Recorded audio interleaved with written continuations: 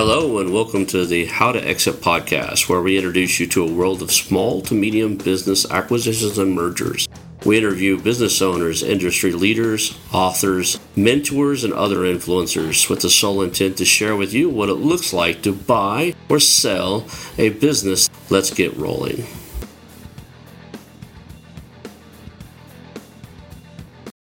And now a moment for our sponsors. I want to highly recommend you get Acquisition Aficionado magazine. Every month, Acquisition Aficionado magazine brings you tactics for business buying and selling you won't find anywhere else. Learn firsthand from industry leaders who share their success stories, featuring in-depth interviews and stories from leading figures in the business acquisition industry. This multi-platform mobile magazine speaks to acquisition entrepreneurs wherever they are in the journey. And I want you to visit acquisitionaficionado.com today.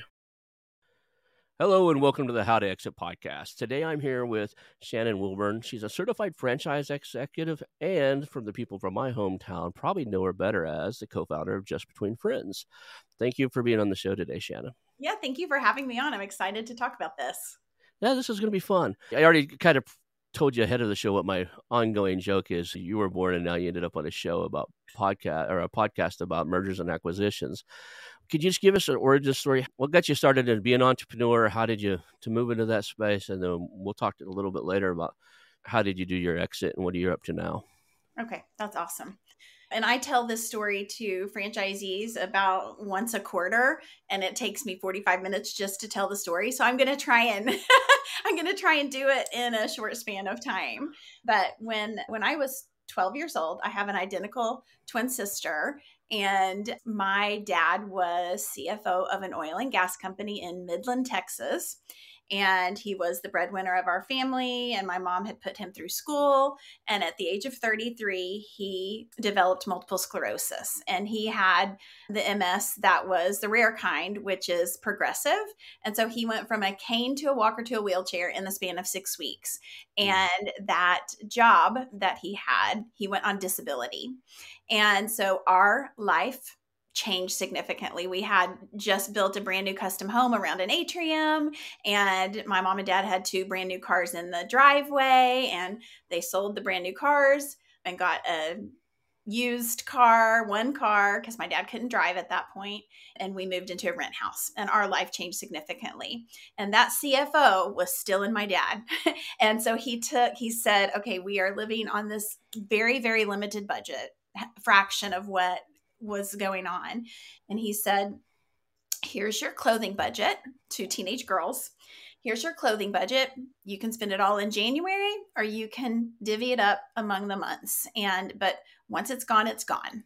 And so don't come to me in May if you want a prom dress and you've spent all of your clothing budget in January through April.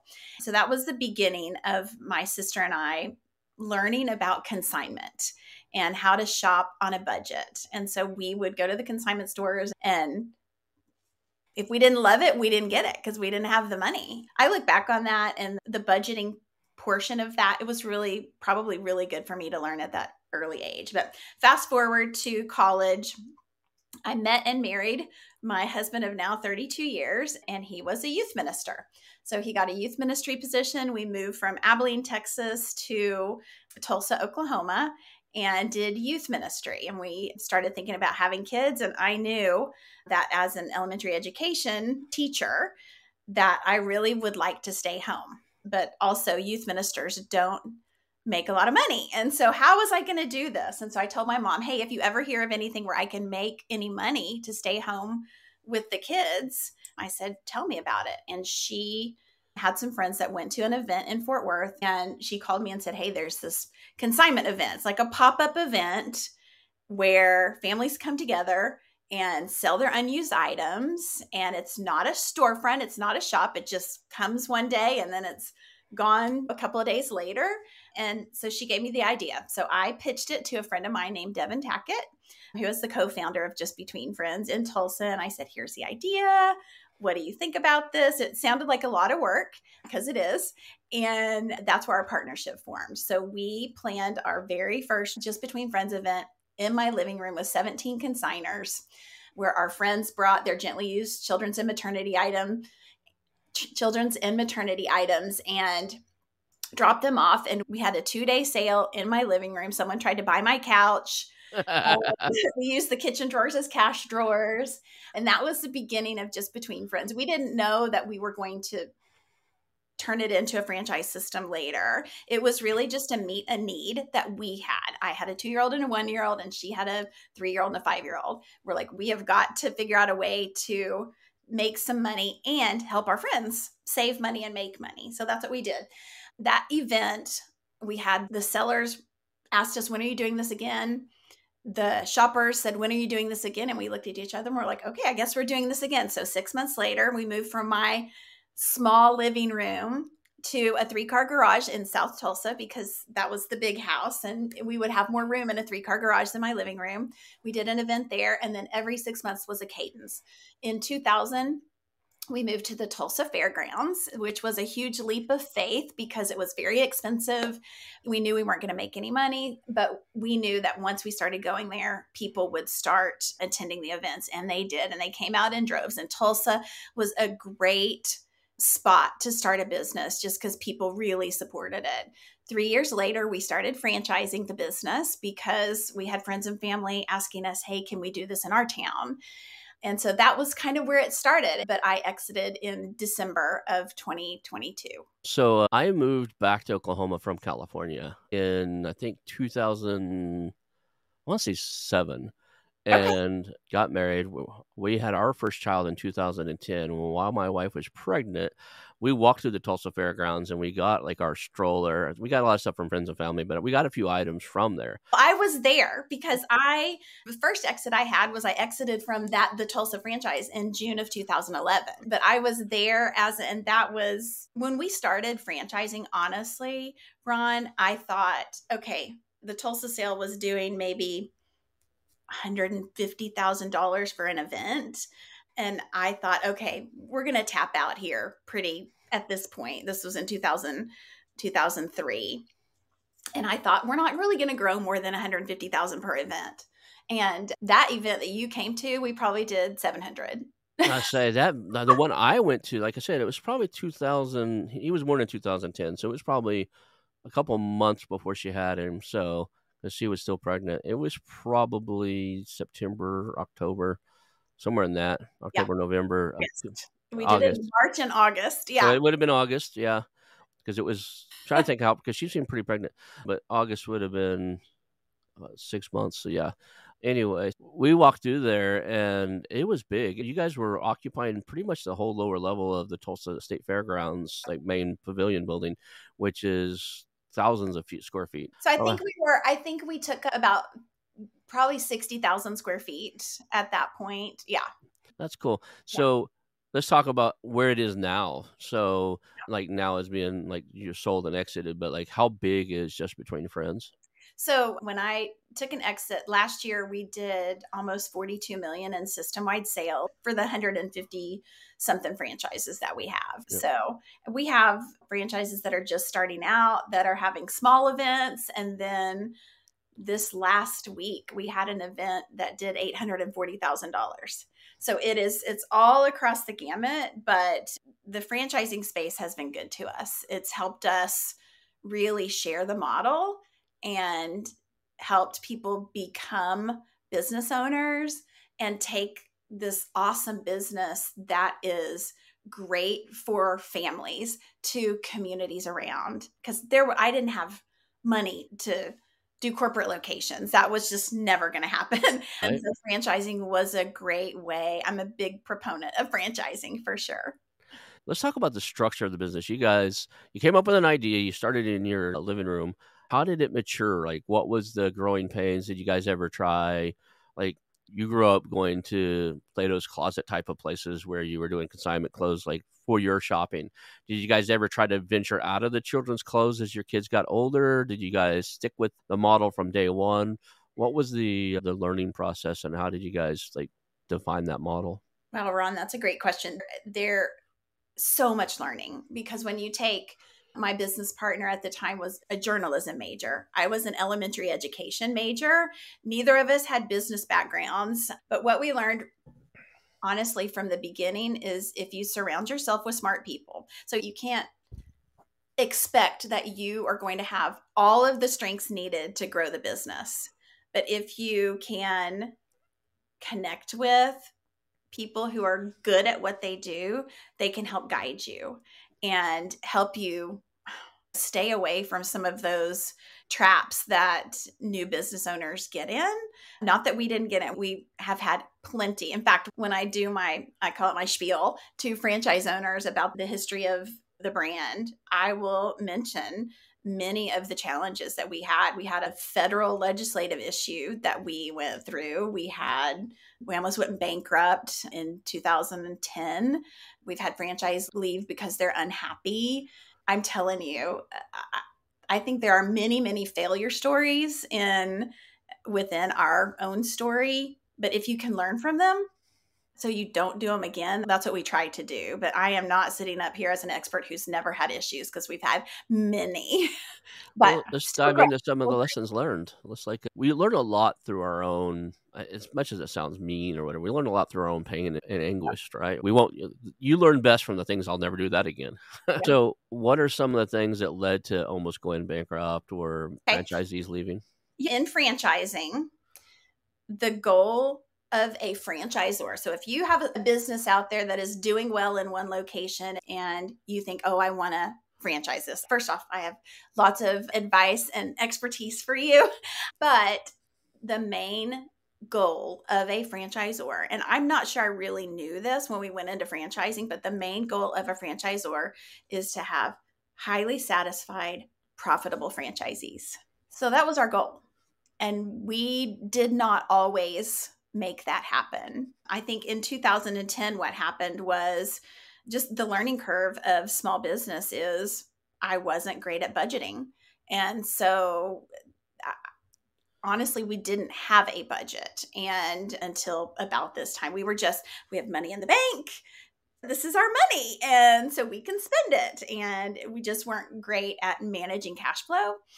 And in 2009, 2008, where the rest of the country was going through a really hard time, we were growing like crazy. We had been on a couple of media appearances nationally, and the country was going through a hard time. People were leaving corporate America in droves, and they were flocking to franchising. And our business is recession proof. So right now, our franchise owners are going gangbusters. And what I contribute that to is inflation. And people are being laid off, and this is a way for families to save money. So they're coming our way to sell their children's items to make and save money. But at that time, we sold 30 franchises in 2009, which was our biggest year still to date. I think the next highest year is like 15 or 16. So we sold 30 franchises in 2009. We didn't have a staff. We didn't have processes in place. We didn't have a lot of the stuff that just you should have in place when you're a small business owner. And so taking franchisees from the selling it and taking in a franchise fee, because that's how Right. franchising works. You pay a lump sum initially. We had that revenue, but it went right back out the door very quickly, because franchising, especially our brand, because you're not opening up a location. It's not like a brick and mortar location. Well, even with a brick and mortar, but a service-based business is up and running in 45 days. That's not us. It takes a little while to kind of ramp up to the event, and your first and second events are smaller, and the revenue coming back to corporate at that time was minuscule, like couple $100, something like that. And so here we were in 2010, we had these 30 brand new franchises plus the ones we had sold before. And we're trying to support that many franchises. So the infrastructure was not in place. Financially, the infrastructure was not in place, and the resource of people was not in place. And we had the year of austerity in 2010. Don't spend $1, don't buy a paperclip, don't do anything on the franchise side, because we had separate P&Ls for the Tulsa business and then for the franchise system. But don't buy anything unless you absolutely have to. And I think that was really a turning point for me and my business partner. So we realized in 2010 that Devin and I would go to and this was in your time. You said Yeah. 2010. We would go to the Tulsa event and we would focus on the Tulsa sale because we were also a franchisee of our brand. And we had the largest sale at the time in the franchise system. And we would go focus 12 weeks leading up to the event and then maybe a couple of weeks after the event. And at that time, we were kind of ignoring the franchise owners. And they're over there, hey, we need help. We paid, we need help. And we were ignoring them. So in 2011, March of 2011, we had the discussion about we need to reorganize the company. And so Devin took the Tulsa business as her 100% business, and I took the franchise system as my 100% business. And it allowed us to focus on what we needed to focus on. She could focus on the Tulsa business, and I could focus on the franchisees and that goal of highly satisfied, profitable franchisees. And so that was kind of the beginning of how can I do this? So that was one issue. I mean, I could sit here and tell you 10 different stories like this. I'm interested in, this might be a little off topic, but the logistics behind setting up 60 to 70,000 square foot. You're going to run the show for 7 days. How many days before that were you collecting material, putting it in there, because everything was organized, semi-organized. It wasn't like chaotic, but it was on display racks and like there was some infrastructure that is like all the strollers are together, all the boys, Spider-Man toys are together, all the Polly Pocket or, whatever's popular today. All of that is, and then Halloween costumes are together and bikes are together. So it's easy to shop. It's kind of set up like a department store. So it is, but so there's got to be some logistics behind setting up 70,000 square foot of material to have a 7-day event.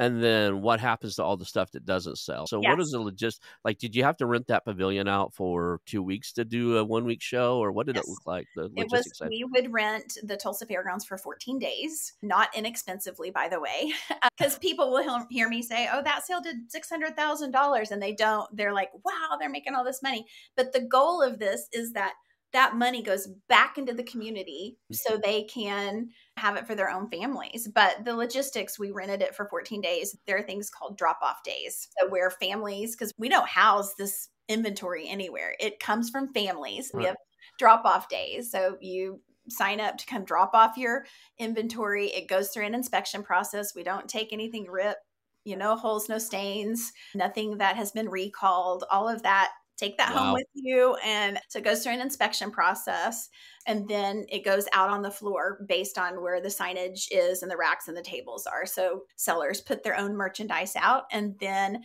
that happens I can only speak for the Tulsa sale right now. I can speak for anyone, but typically how it works is you have 1 or 2 drop-off days. Then you have what we call pre-sale, which is anyone who is participating in the sale as a consignor or a team member, they can shop early. And then lots of the events will have prime time shopping. So the public, if you want to pay a fee to shop first, you can do that because, of course, you may have 10 Peg Perego strollers at your event, and one is marked $30 and one is marked $200.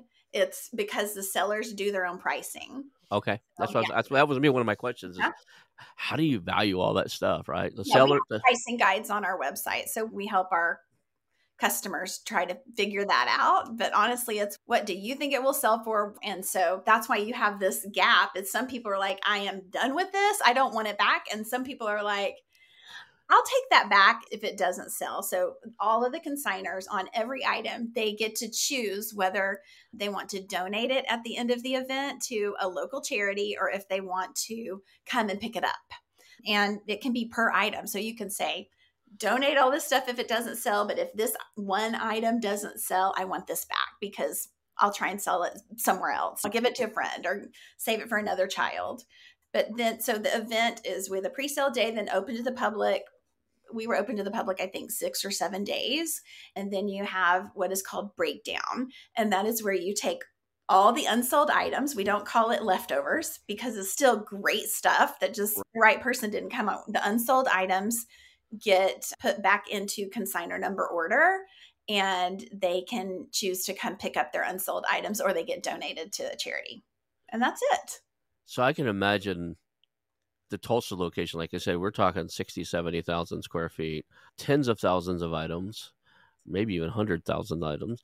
The logistics, how many people it take to sort that stuff out, get it into place, and then sort it out at the end and get it back into some sense of order so that Well, people could come pick it up. You guys run a crew of what, a dozen or two, or how many people are in there? I wish. I know I was wrong. Okay, so I cannot remember how many, and we ran it differently back then. So now we run on team members, and I know our COO actually is the owner of the Tacoma franchise in Washington State. Mhm. And we were talking to a PEO company recently and trying to figure out cost for the employment stuff that she was looking at. And she said she has 90 team members, and she did over $500,000. So it was probably somewhere around 100. But the smaller you are, the less days you're open. All of that plays into how many people you need. And there are team leads. And I mean, it's pretty, if you do it right, it can run very efficiently. So you're saying the Tulsa event had close to 100 people running that in there? Oh, I think we had more, because we've learned a lot in the last 12 or 13 years on how to be more process oriented and how to utilize less people working for longer hours. I'm just thinking, for 2 weeks out of every 6 months, 100 people converging onto a single, 120, 30, whatever it was, people converging on a single location to sort out 60 to 70,000 square foot of baby merchandise, sell it, and get it back either to a charity or to the owner if it doesn't sell. The logistics of that in itself. That's why you need to buy a franchise, Ron, because we have it figured out. I think event planning, it's funny because I'm planning another event for one of my other businesses, and I had a 2-hour meeting yesterday, and my employee for that business has not done a lot of event planning. And I was with a professional event planner who knows exactly, and I would call myself an event planner, but she's a certified event planner, and she was helping me think about stuff. And my employee said, wow, you don't think about all the logistics behind an event. And it was 2 hours for us just to kind of get the calendar in order to start doing all of these tasks. And being a part of a franchise, I think it's so helpful. Any franchise, I mean, our franchise, of course, but any franchise that's been around for any length of time, you're buying basically a business in a box, and you don't have to figure out the marketing because it's figured out for you. And here's the collateral material, and here's the email campaigns, and this is when you need to send them. And so you have all of this help where your goal is to be in business for yourself, but not by yourself. Now you're got me curious. What's this other event business you got? So my husband and I live on 15 acres in Jinx, Oklahoma, and Jinx is a precious town. It's awesome, and it's growing. It feels really, honestly, it feels really bougie to have 15 acres in the middle of Jinx. And it was totally a God story of how we got this property. I mean, Right. Totally a God story. We should not own this property. There were 10 people in line for this property, and the Lord allowed us to have it. But we opened up the property in 2018. I still get to call myself a business owner because I'm doing this. But we opened up the property in 2018 to allow photographers. It's picturesque for Oklahoma. It would not be picturesque for a lot of places, but for Oklahoma, the property that we live on is beautiful. Lots of 200-year-old pecan trees. We have a beautiful Clearwater Creek over a rock bed that's running through it, wildflowers. And so we have put up arbors and 4-foot live edge swings from these big, tall pecan trees. And so photographers come out here and use it as an outdoor venue to take pictures. And the event, I haven't even announced this to anyone. In fact, at some point today, I was going to crowdsource it with my photographers. I'm 99% sure we're doing it, but I wanted to just get one more. I wanted to vet it with a few more people before we spend the money. But it's basically a family-friendly event so we have daylight hours where the photographers are here. Right. this resource of this property is not taken advantage of during the nighttime hours. So we've been kind of brainstorming about how can we leverage what we already have in the nighttime hours. And so we're going to do a Halloween event, and we're going to call it the Boneyard at Coal Creek. And it's going to be where families can bring their littles for a family-friendly event. It's basically dressed up skeletons. Sponsors in the community that want to sponsor skeleton and do like a scavenger hunt and that type of thing in the evening hours. So I'll let you know how it goes.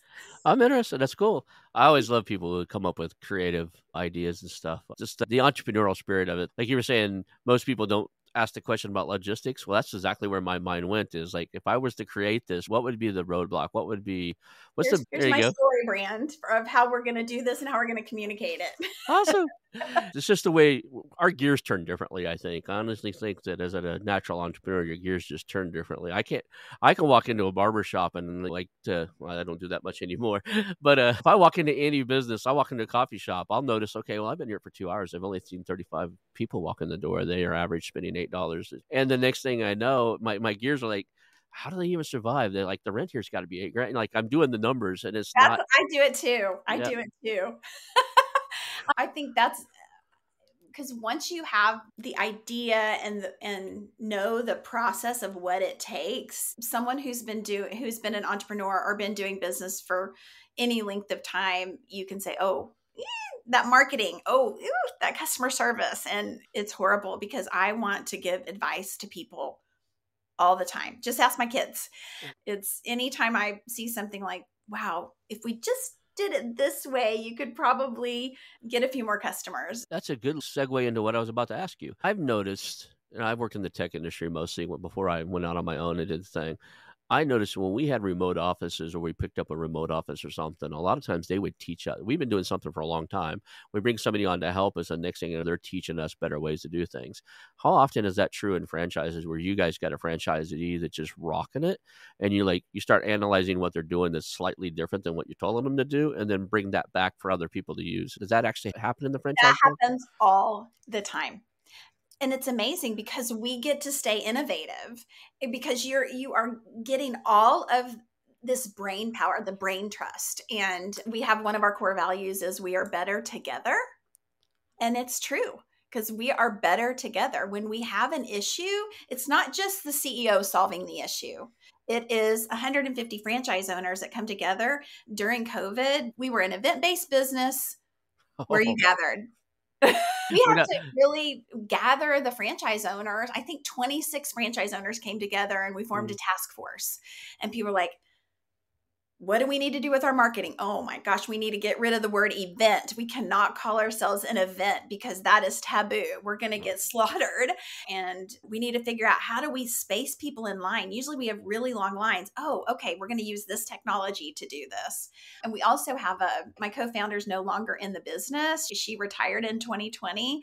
And so we created a scholarship in her name. And the scholarship is called the Devin Tackett Founder Spark Scholarship. It is for ideas that you come up with. We have a panel of judges that vote on, and you get $750 to try your idea. It may cost $1,500 for you to try your idea, but you get $750 from the Franchise Support Center to do that innovation in your location for the process and for the purpose of, if it goes well, it can be system-wide.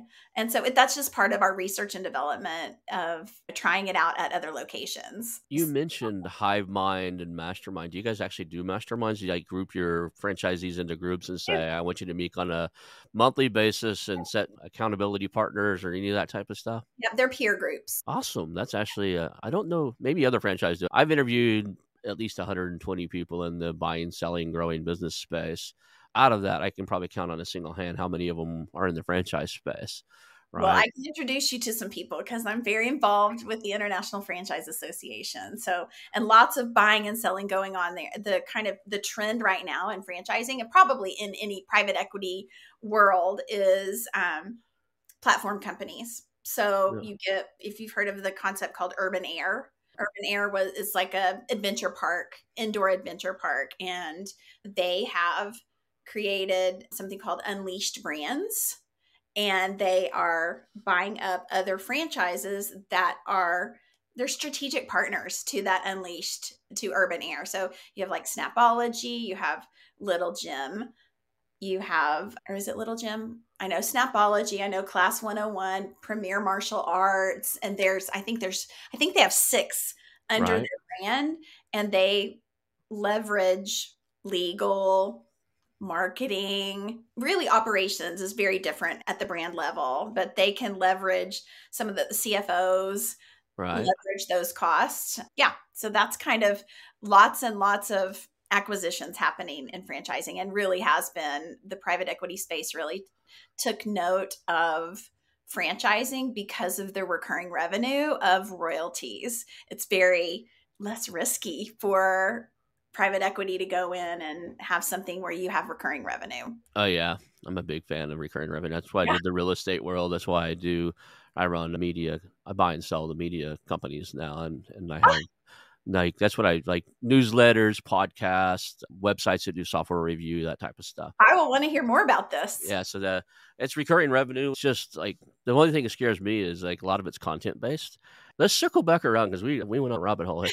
I think it's going to impact. The reason I wanted to go down that is it's going to impact you. Is one of the cool things is inside of the franchise model is now you can feed all that content your standard operating procedure. Even now with ChatGPT, you could feed it. Here's my standard operating procedure. Here's what we do.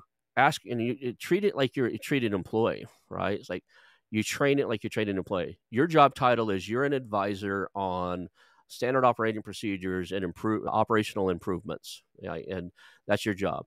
I'm going to give you my standard operating procedure. I'm going to give you our industry. Your job is to ask me questions that will help you better produce the result we're looking for to improve efficiency, and then rewrite my standard operating procedure.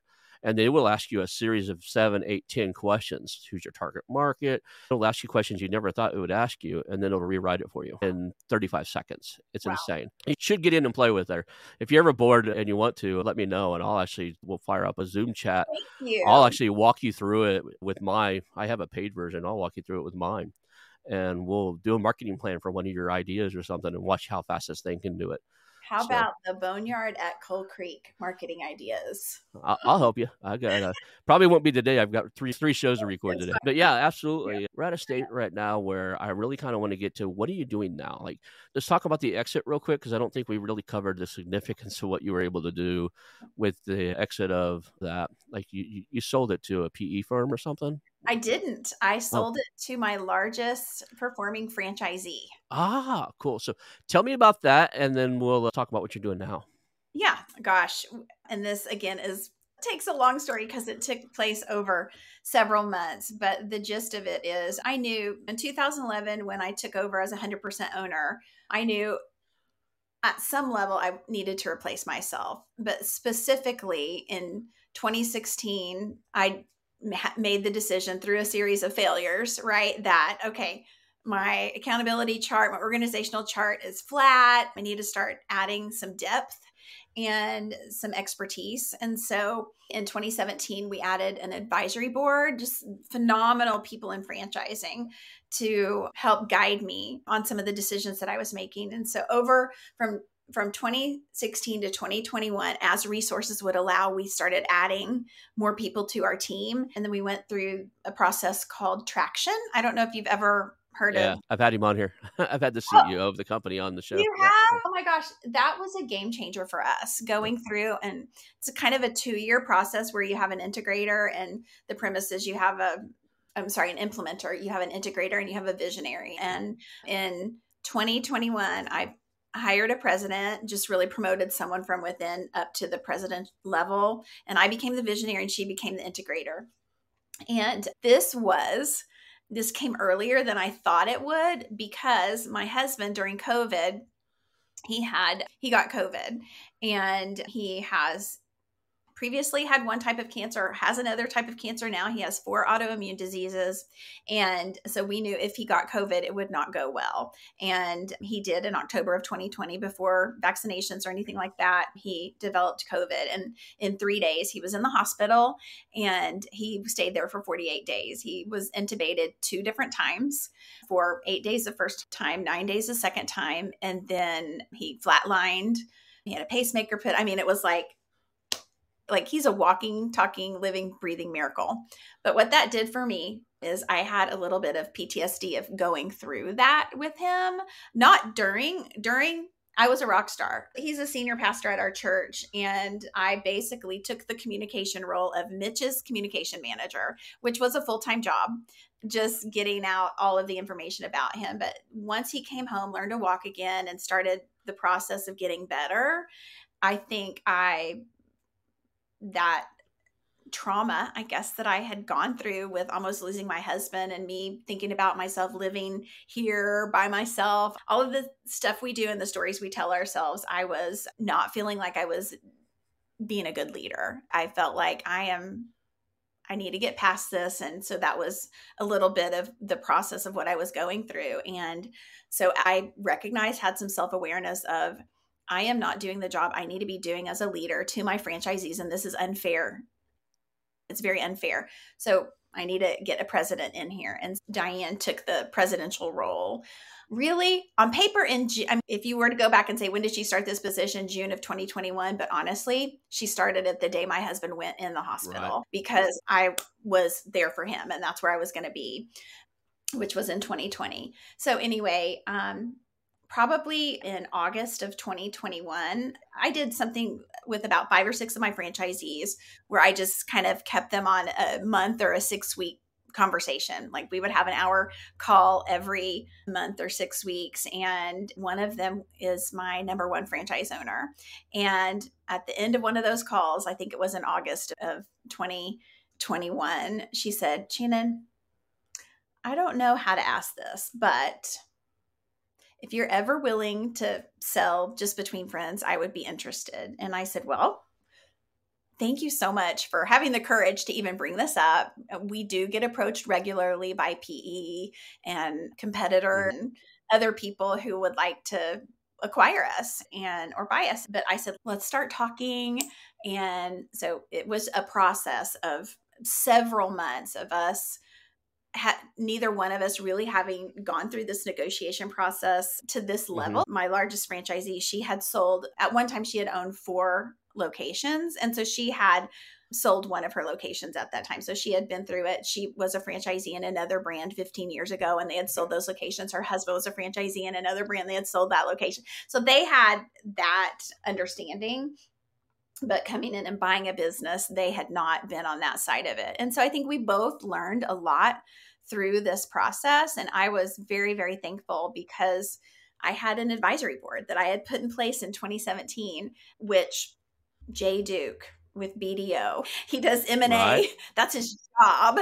Then Mary Thompson with a brand called Neighborly. She's the COO. They have like 30, they've acquired 30 companies over, it used to be the Dwyer Group. So what she does, and so she does that. Josh Wall with Unleash Brands. I told you about Unleash Brands earlier in the podcast, and a couple of others, John Francis and Ryan Nalla. I just had this dream team of people who really could speak into me and help be my guide really through something that was new. Anyway, we signed a LOI, then we went on to sign a purchase agreement, and we had the transaction happen in December 29th, 2022. So we're 90 days into this. And so it's not. Can you disclose a ballpark? Okay, if you say no, but can you disclose? Okay. No. Okay.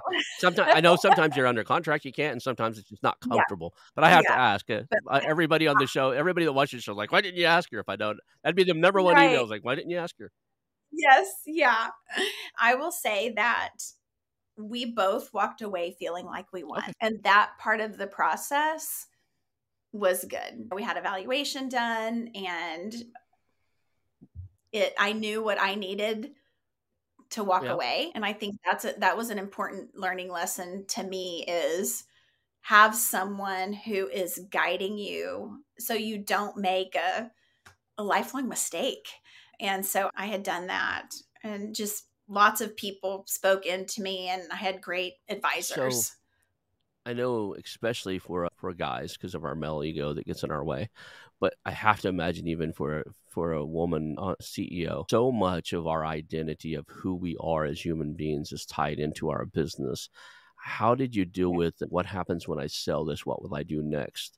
Did you have a definite Yeah. plan for that? Because I see so many deals dying because the owner trying to sell it just doesn't know what they're going to do next and gets kind of cold feet.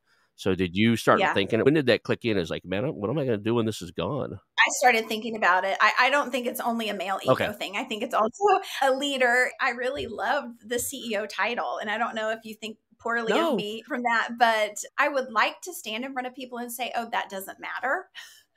But when I found myself at a community event after the transaction, and they said, well, what do you do? And what do I do? I was like, I have for 20 years, I've said I'm a business owner and I'm the CEO of Just Between Friends.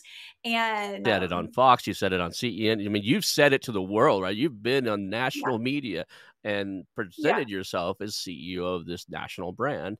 I think what people want to do, Ron, is they want to say, well, now you can be a grandmother. And I'm like, yeah, I mean, I can be a grandmother and a CEO.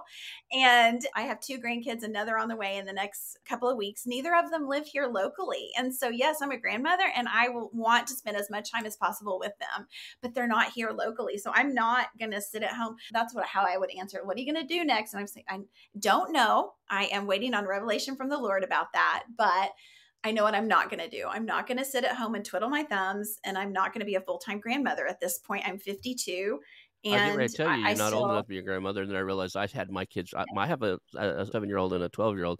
I started late, right? Yeah. So yep, I was like, you got to be about my age. I just turned 51. So like, you got to be close to my age or younger. There's no way in the world you're old enough to be a grand. yeah. Then I was like, wait a Well, second. my kids are 27 and 28 right now, so they both have children, and yeah. So, but I think I told my husband this. I said, I'm so thankful because again, I would like to stand in front of people and say my identity is not in Just Between Friends, but it is. It is. I've done it since I was 27 years old. I'm thankful the new owner is letting me have a position for the next 3 years as brand ambassador and co-founder. I'll never get rid of that title, but I'm advising the leadership right now. They don't need a lot of advising. Honestly, they're doing a fabulous job. And I serve a lot kind of as historian Mm-hmm. to come in and say, okay, this is why we made that decision. Make a new decision if you want to. This is a little bit of history to why the decision was made to do it that way. And that's been fun to be able to not work 50 to 60 hours a week, but still get to have their ear a little bit. And that was really kind of her to let me be able to stay in the brand in that way. And then I told my husband that I'm glad I'm a business owner still with the Coal Creek Farm Mm-hmm. business. The photography business is a small Mm-hmm. business. It is what I love about it is what I loved about JBF in the beginning. It's community based. You get to be with people in your community, affect their lives in a good, positive way, and then have that good feeling. But I decided I had been coaching clients honestly, as long as I can remember, when someone has said, hey, can I pick your brain? Yes, let me help you in any way I can. So when I appointed a president, that freed up a lot of my time. After about 6 months of her being in that Mm-hmm. position, I found myself with a lot more time I wasn't in the down and in stuff. I was in the up and out Mm-hmm. stuff. And so when people would say, when I went to speak at like the Emerging Franchisor Conference or any conferences, you'll have people come up after you and they want help in some area. And so some of those people and some local business owners here in Tulsa, I was just coaching kind of on the side because I had time to do it. And so if someone has told me I should be a coach, if one person has told me 100 have said, you need to be a coach. And I'm like, well, I don't know if that's what I want to do, but I'm already doing Mm-hmm. it. And so to legitimize the business, I'm in the process of doing the website. It's called Shine Executive Coaching.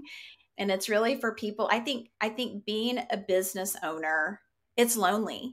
And if you can have someone come alongside you in maybe areas where you have weakness or just even for accountability, like that is why I loved having this advisory board because I could go and say, these are the things we're doing great. We're like rocking it in these areas, but here's what keeps me up at night. Right. And so I would just get on the phone with them and say, okay, we really screwed this up. What do I do? And you can't say that to your franchisees. You can't say that to your employees half the time, right? Until you can say it, but if you have until you figured out what you're going to do about it, you need to have kind of some guidance. And I will tell you, it really helps the business owner focus. If I've used a coach in just between friends for years, and I just save my issues for them, and we spend an hour and a half on the phone, and I leave with 3 pages of notes on what my next step are to solve. So it's basically a good way to would love to help other people navigate their business so they don't have to hit some of the landmines that I hit. And I have this great, this circle of influence of just wonderful business owners in my life and in my circle of influence that if I don't know the answer to the question, probably we can find someone to help. So I'm going to do this until I find my next thing. So define your ideal client. If you could pick a single human being off the planet and say, this is the person I would love to help, who is that? Franchising executives. In a particular market or? No, but maybe founders. Yeah. Because that's where I feel like I can give the most expertise. Founders of small business. What stage? Like, okay, I've got a business. I've already paid for the franchise paperwork or whatever, or I've got a business and I'm 99% sure I think I should franchise it. What stage do you want to work with me? I would think where I could help anyone at any stage, but again, ideal, they have 5 or 10 units open and they're just starting to ramp up. I wish someone would have told me years ago, and that when you decide to franchise, you are getting out of the business you're in, which is children's consignment, and you are getting into the business of franchising. And completely different business models. Consignment, I need to find people to sell and I need to find people to buy children's consignment items. Franchising, your job is to support people doing that. And you support them with legal, legislative, marketing, operations, development. That's your role, is you support them so that they can go run the model that you have for them. But there's all of these things that you just are not necessarily intuitive to business ownership, that when's the right time to set up a franchise advisory council? Is there anybody you don't want to coach, or like any industry or something like, I'm not. Well, what I've asked my graphic artist to put on the website is that I will have a 30-minute discovery call with people, because if I can't help you, let's not work together. And so I just need to hear, what are the problems and the issues that you're having? And I need to be able to see, can I help with this? And I'm sure if I can't help with it, I probably know I can point someone in the right direction. But it's funny because there's a business owner I think he's 32 years old. I help with the young couples class at my church.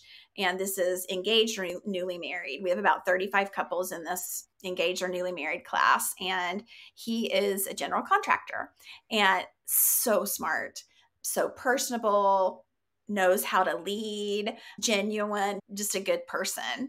And he approached me probably about a year ago and said, "Hey, would you be open to coaching me?" And I was like, I don't know anything about construction. I was like, I don't think you want me. And this of course was before I thought about doing a coaching business or anything like that. And he said, "Yeah, but Shannon, you know business." And I'm like, okay, well, fire me at any point. He wasn't paying me, but he said, "I'll pay you." But I said, fire me at any point. This is not a lifetime commitment. And that's kind of how I think, because if my advice has served its purpose and I've gotten you from here to here, you might need someone else to take you from here to here. And so I think I've got this knowledge in my head that I want to be able to come alongside people and business owners and help them. So anyway, I didn't think I could help someone that was a general contractor, but turns out Awesome. I can. We're at the hour. Let's do this real quick. If somebody could remember one or two things or three things from the show, what would be the key takeaways that you'd want them to remember? Probably surround yourself with smart people. That is why I got to make an exit. Why I got to have that transaction is because I had people speaking into me, man, for 25 years. When you take a teacher and you become a business owner, there's this huge learning curve. I think another piece of advice would be to know your strengths, know what you're good at, and know where your weaknesses are as well. And if you can hire people to do the tasks where it's not necessarily your strength, that was probably a really hard thing that I learned, probably more recent than I want to admit, was in regards to technology. Technology, Shannon Wilburn's weakness. Yet we didn't have a CTO. And so who makes these decisions? Well, me. And when you don't have the level of expertise or knowledge, it got us into a lot of trouble. So I would say know your weaknesses and know your strengths for sure, and work in those strengths. So, and then I think I always, of course, give people the advice to find a way to give back in their business, just for it being a purpose-filled business. Awesome. If somebody wants to work with you or whatever, what's the best way for them to reach out and contact you? Probably on LinkedIn. Okay. That's a good way. Or my new email for the Shine Executive Coaching is Shannon, spelled how it sounds, SHANNON at shineexecutivecoaching.com. Okay. That could be it. But LinkedIn is the I'll make sure we include your LinkedIn link inside of the show notes for those of you guys that are listening. Awesome. And I appreciate you being on the show today. Hang out for a few seconds and we'll call that a show. Hey, it's your host, Ronald Skelton. I want to thank you personally for watching the show today and invite you to call our new hotline, 918-641-4150. That's 918-641-4150. Call us and tell us about our show, ask questions, suggested guests, or even tell me about a business you have for sale, and we'll reach back out to you. Again, that number is 918-641-4150. Call our hotline and leave us some information. Thank you. I want to announce our new channel partners, the ITX Marketplace.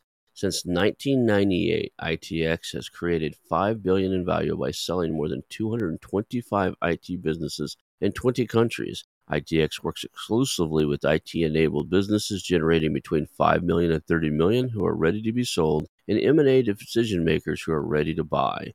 For over 25 years, ITX has developed industry knowledge that helps determine whether a seller is a good fit for their buyers before making the match. ITX Mergers and Acquisition Marketplace we have partnered with has a proprietary database of 50,000 plus global buyers seeking IT service firms, managed service providers, Microsoft service providers, software as a service platforms, and channel partners with Microsoft, Oracle, ServiceNow, and the Salesforce space. If you have an IT-enabled business you're ready to sell, I want you to visit the itexchangenet.com/marketplace. How to exit. That link will be in the show notes. Visit them now.